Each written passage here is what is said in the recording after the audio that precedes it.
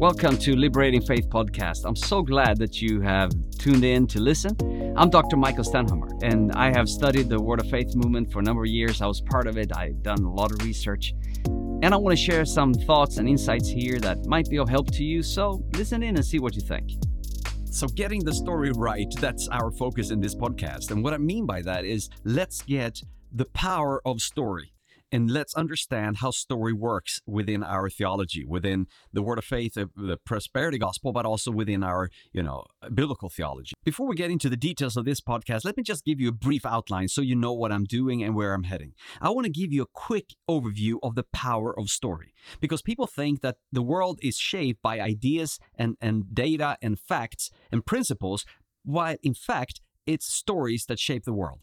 So I want to introduce that concept to you, and then I want to use that to understand more of what's going on in the faith and prosperity gospel, but also more into the biblical story. So what I share in this podcast is extremely helpful. These would be perspectives that have revolutionized my life. They have revolutionized my thinking. And I can tell you that congratulations. Santa Claus came early this year, because I believe what I will be able to share with you will be gifts. You might not be very familiar with the faith and prosperity gospel, with these charismatic movements. And even if you're not, what I'll share will empower you to grow in your walk with the Lord and in your understanding of the Word of God. If you have been more deep into the Word of Faith, the prosperity gospel, these charismatic movements, you might find that this will even expand your understanding and your horizon, all right? So I just want to begin with a scripture from 1 Corinthians 14:20. Paul writes this: "Brothers and sisters, stop thinking like children. In regard to evil, be infants, but in your thinking, be adults." And for those of us who are a bit more familiar with the 1 Corinthians, the book, we know that this chapter 14 is right there together with the spiritual gifts. You got chapter 12 on the spiritual gifts. You got chapter 13, of course, love being the highest and the most important work of the Spirit and gift of the Spirit. But then, of course, 14 comes back to gifts of the Spirit. And in that context, Paul says, stop thinking like children. All right. And of course, this has nothing to do with children having a lower value or anything like that. This is more just his point of maturity, that God has called us to mature. And this is so important for us, especially if we've grown up in contexts where we were used to somehow just submit and follow a strong leader. Then this has not been really given to us, this space of taking responsibility for our faith, this space of growing. There was always that expectation that you always submit to the insight of those above you, right? But Paul is not in that opinion. He is more empowering every believer, every brother and sister to mature in their ways of living, in the ways of thinking. So I want to encourage you here that take these words seriously as an impetus, as an empowerment to grow, to mature in your theological thinking, and to take responsibility for it. That we don't just lean on what some other ones are saying and teaching, but that we start to take responsibility for our faith. So what I'll share here is something that I believe will bring you into a newer level of maturity. At least it did me. I feel that what I will teach here has really empowered me. So let's get straight to it. And I'll begin with two quotes from two people from the secular arena. All right. And I'm not, by quoting these people, I don't support what their agenda or their worldview in any way. I just find that these two quotes are very helpful as a kickstart. All right. So one comes from this American entrepreneur called Mark Cuban, and he says, "The future belongs to those who can create the best stories." Wow. And then Steve Jobs, he might not need an introduction, but he was the founder of Apple. He says that the most powerful person in the world is the storyteller. The storyteller sets the vision, values, and agenda of an entire generation that is to come. So what comes out from both of these quotes is that the idea of the power of story. Not just the power of story in a general sense, but the power of story to shape the future. All right, that stories are the most powerful thing, and they are the ones stories are the ones to shape the vision, our values, what we think is important, what we don't think is important, what we will prioritize, and so on. And this is not just true in an economic sense or in the world of entrepreneurship and business. We can bring this straight into theology. Theology is about storytelling. It's about sharing what is God's big story of the world. And I don't know where you come from, but when I started to encounter these ideas of story, this perspective, this dimension of story, that the theology or the understanding the Word of God demands of us to understand it as a story, that was totally new to me. What, storytelling? I thought when you heard story, I thought about Once Upon a Time. I thought about bedtime stories, right? And I was kind of trained that the moment you hear the story, there's a red flag up there saying that this is not, story is not true. Stories are not true. What's important are ideas and principles. So when I went to Bible school and in those areas where I was kind of starting off my Christian life and ministry, the idea was, you looked for the big idea. And ideas were there, and principles were there. Those were the ones you were looking for. When you studied the Bible, you looked for a principle, or you looked for, an idea, and so on. And I had no idea. I had no idea that what's bigger than the ideas and the principles is that all those things fit into a bigger story of how we think the world operates, how we think the world is. Even the way I read the Bible through a lens created in a big way by the story I think is true for the world. Okay, so there's a social psychologist, his name is Roy Baumeister, and he has said that for any worldview to really have power in our lives, it has to answer 4 questions, all right? So for any story, for any worldview to really have power in our lives, it needs to speak to our sense of identity. Who am I? So the story we hold to as the true story of the world somehow speak to our identity. It shapes the way I think about who I am. But I also think it shapes the way I value my scale of values, right? Do I matter? And really also what matters? Okay? But also this story or this perspective of the world is what purpose do I have? What am I here for? Why am I here? All right. And then finally, he says, the story we have to look into that we somehow have given ourselves to and embraced as the true story of the world also somehow speak to our agency or our empowerment. Can I make a difference? So what I find to be so interesting with these questions is that when you look at the Word of Faith, the prosperity gospel, they have been able to speak to these questions in a very powerful way.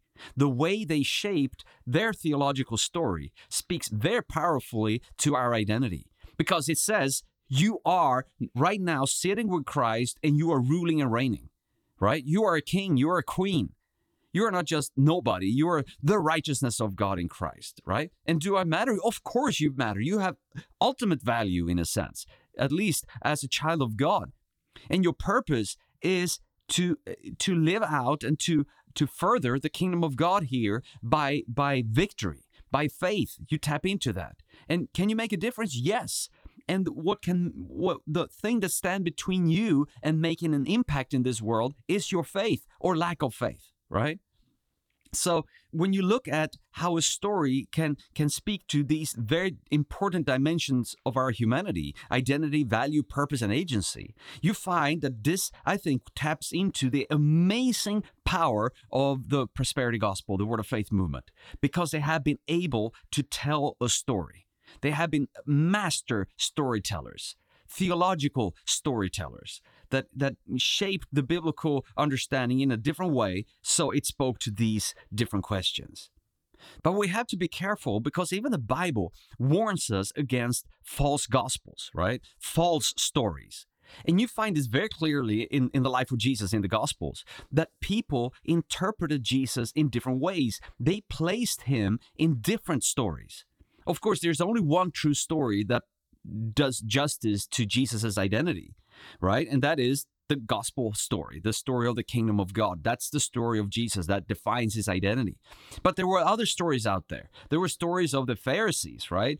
There were stories of the the Sadducees, who were more politically oriented and economically oriented, and they want to keep the status quo, and they had this certain story of the world that they lived by, and through that they interpreted Jesus in a certain way. The Pharisees, of course, they had their own interpretation. They thought that the kingdom of God will come by law keeping and living according to the law.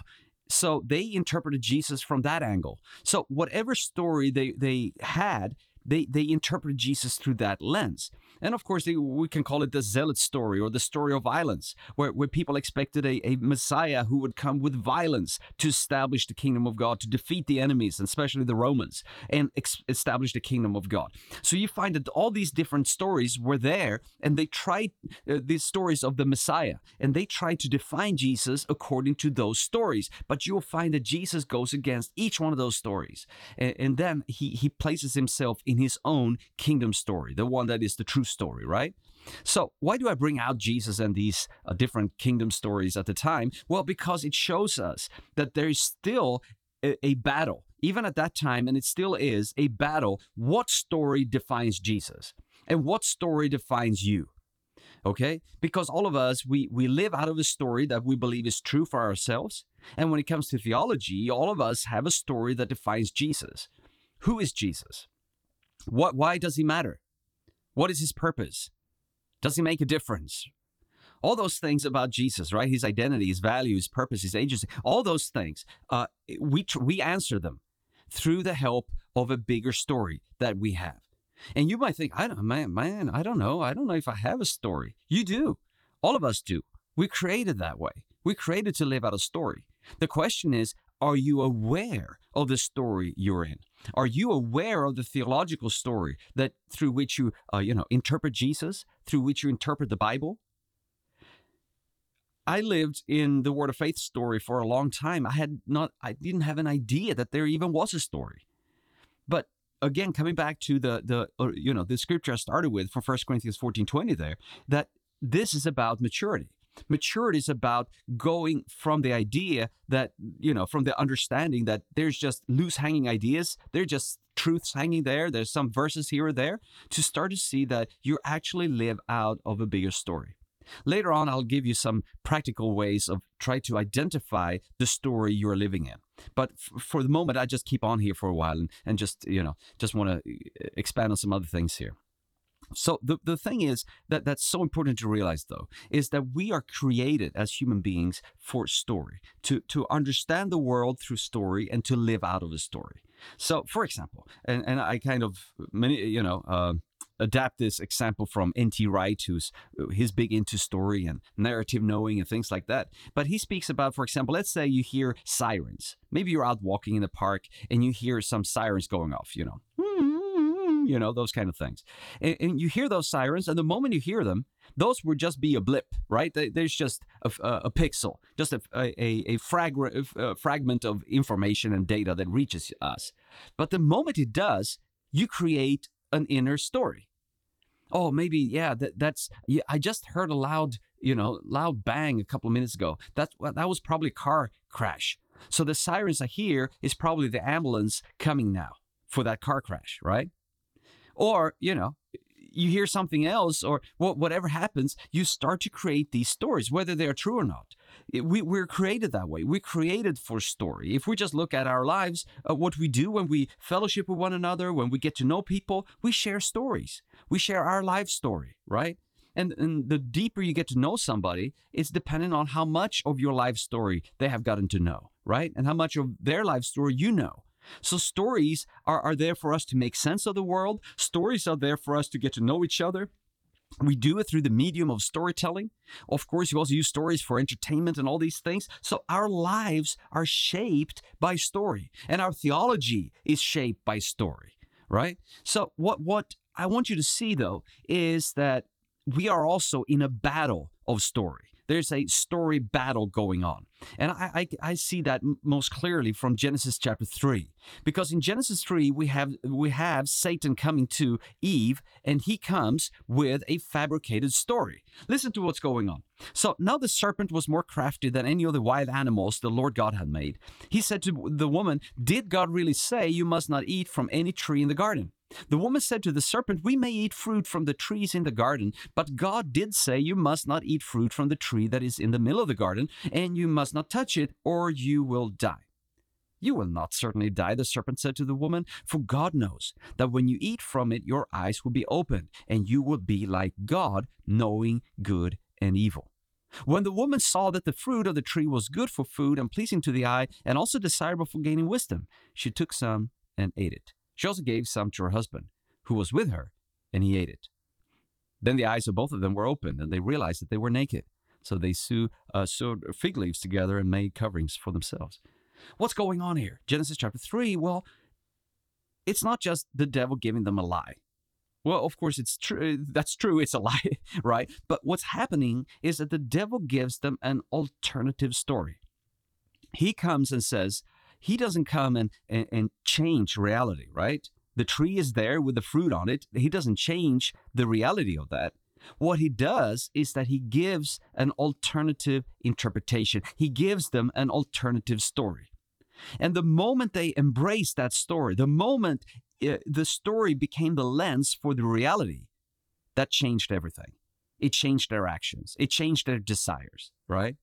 So the devil comes here, the serpent, as a master storyteller. He subverts God's truth with an alternative story. A story in which God is no longer the hero. God is the villain. God is the opponent that holds something back from Adam and Eve. Can you see how the story turns things upside down? It turns God from being the hero and the good part of the story that he was and he is, into being the villain that actually holds something back. So the craftiness of Satan is this alternative worldview story.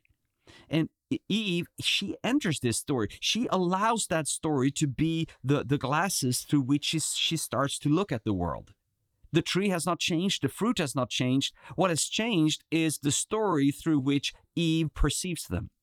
And when she looks through this story, now the tree becomes something more enticing to her. And she sidelines, or she does sideline, but she agrees with the story of the devil and acts out of that. What this tells me is that if the original sin, the first sin of Adam and Eve, was because of a story, surely everything else that will happen will somehow be story related. All other temptations will somehow be story related in our lives. And that also tells me that I believe that one of the greatest parts of spiritual warfare and battle is around story, which is God's true story of the world and which are lies, false stories that will make us act in a wrong way. Because all of us, we live out of the story and we see ourselves as actors within this story. All right? Alistair McIntyre, he said this. He's a philosopher, and he says, "I can only answer the question, what am I to do, if I can answer the prior question, or what story or stories do I find myself a part?" So his point is that before I go into what am I to do, how am I to act, I need to understand the story that I'm already part of. All right? And the underlying point that I want to make here is you need to identify the story that you have absorbed, because you are living out of a theological story. You interpret the world and you interpret the word, God's word, out of this story. And an important part of growing up and mature is to start to identify it and then start to critique it from the word of God, so that you can start to correct the story where it's not biblical, to make sure that it actually fits God's story for the world. And this is what I believe is about what Paul talks about, renewing the mind. Because renewing the mind for Romans 12:2, is about renewing the story, the lens through which you are looking at the world. This is a big and important calling. Paul says, do not conform to the pattern of this world, but be transformed by the renewing of your mind. There are scholars who say that the mind here is also, you can look at it as the transformation of not just your thinking, but your whole worldview. So do not be conformed to the pattern of this world, the way that and even the lies of the devil, these false stories that are out there, but be transformed. And how do you be transformed? By the renewing of your worldview and the renewing of your story, the story through which you live your life. Because if you only think that what makes the world go around are facts, ideas, and principles, you will be fumbling in the dark, and you be a captive to a larger story that somebody else have somehow, given you. And when I mean somebody else, I don't mean maybe necessarily one individual, but you have absorbed this story from somewhere else, and you're even unaware that it even exists. It's like you having puzzle pieces, but you don't even see the big image where the puzzle pieces should fit together. All right? So coming into this dimension and thinking of story will empower you to start to see the bigger picture and to get into that idea of, or that dimension, that ideas are not the most fundamental thing that drives the world. Stories are. And stories are what connects the ideas and empowers them. That's what story does. I'll close with just a few comments on how you can identify your big story, your worldview story. So N.T. Wright, or Tom Wright, he works a lot, again, like I said, with stories, and he identifies 5 different questions that can help you start to grasp the story in which you live, your big story or your theological story. All right. And he says, if you ask yourself 5 important questions and you answer them honestly, you can start to reach where you are and what story you're in. And what's important here is, again, remember now that the world is not running by ideas and facts and data. It is more run by story and actions and practices and our innermost desires. So what we're after when you ask these questions is not how you intellectually will answer it, but look at your life. How do you live?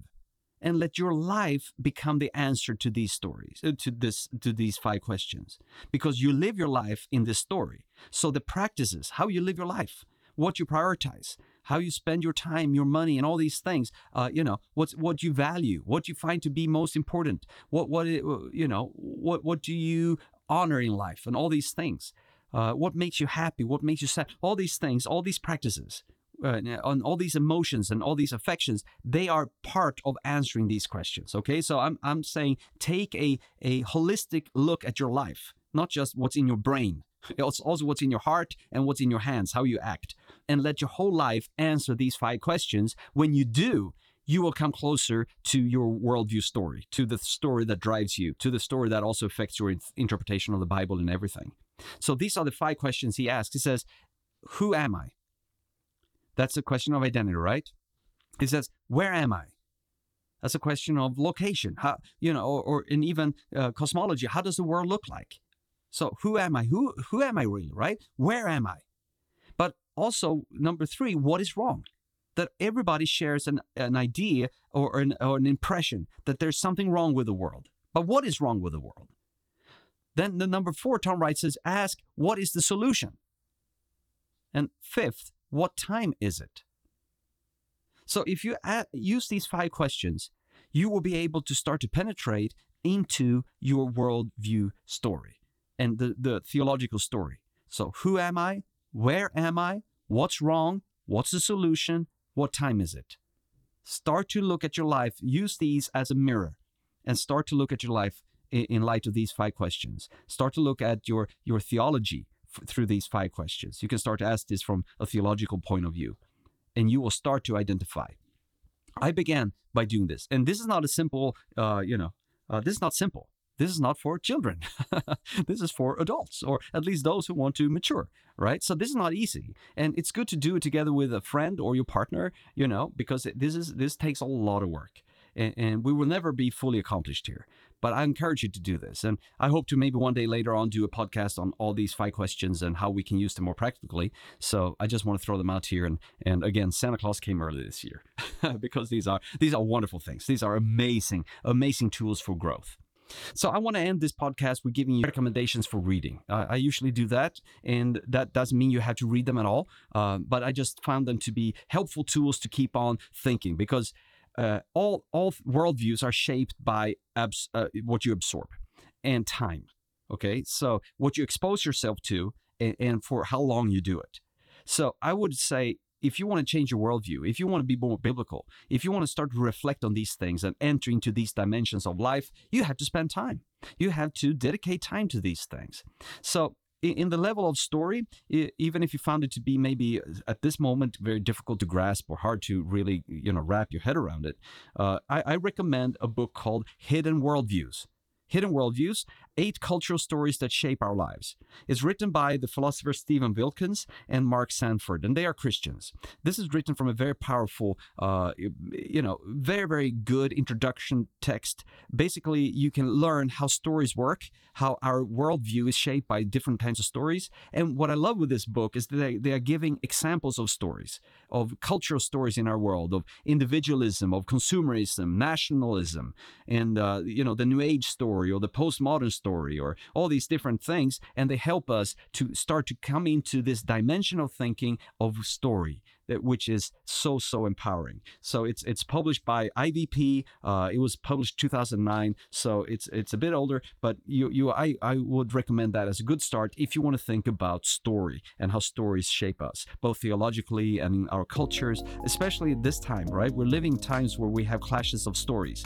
So that's a really helpful one. So I hope that this podcast has been a blessing to you. Reach out to me at www.liberating.faith. I'd love to hear your story. I'd love to hear your input and your comments. If you have things you want me to somehow address in podcasts or in videos, let me know. Until I see you in videos and podcasts, God bless you.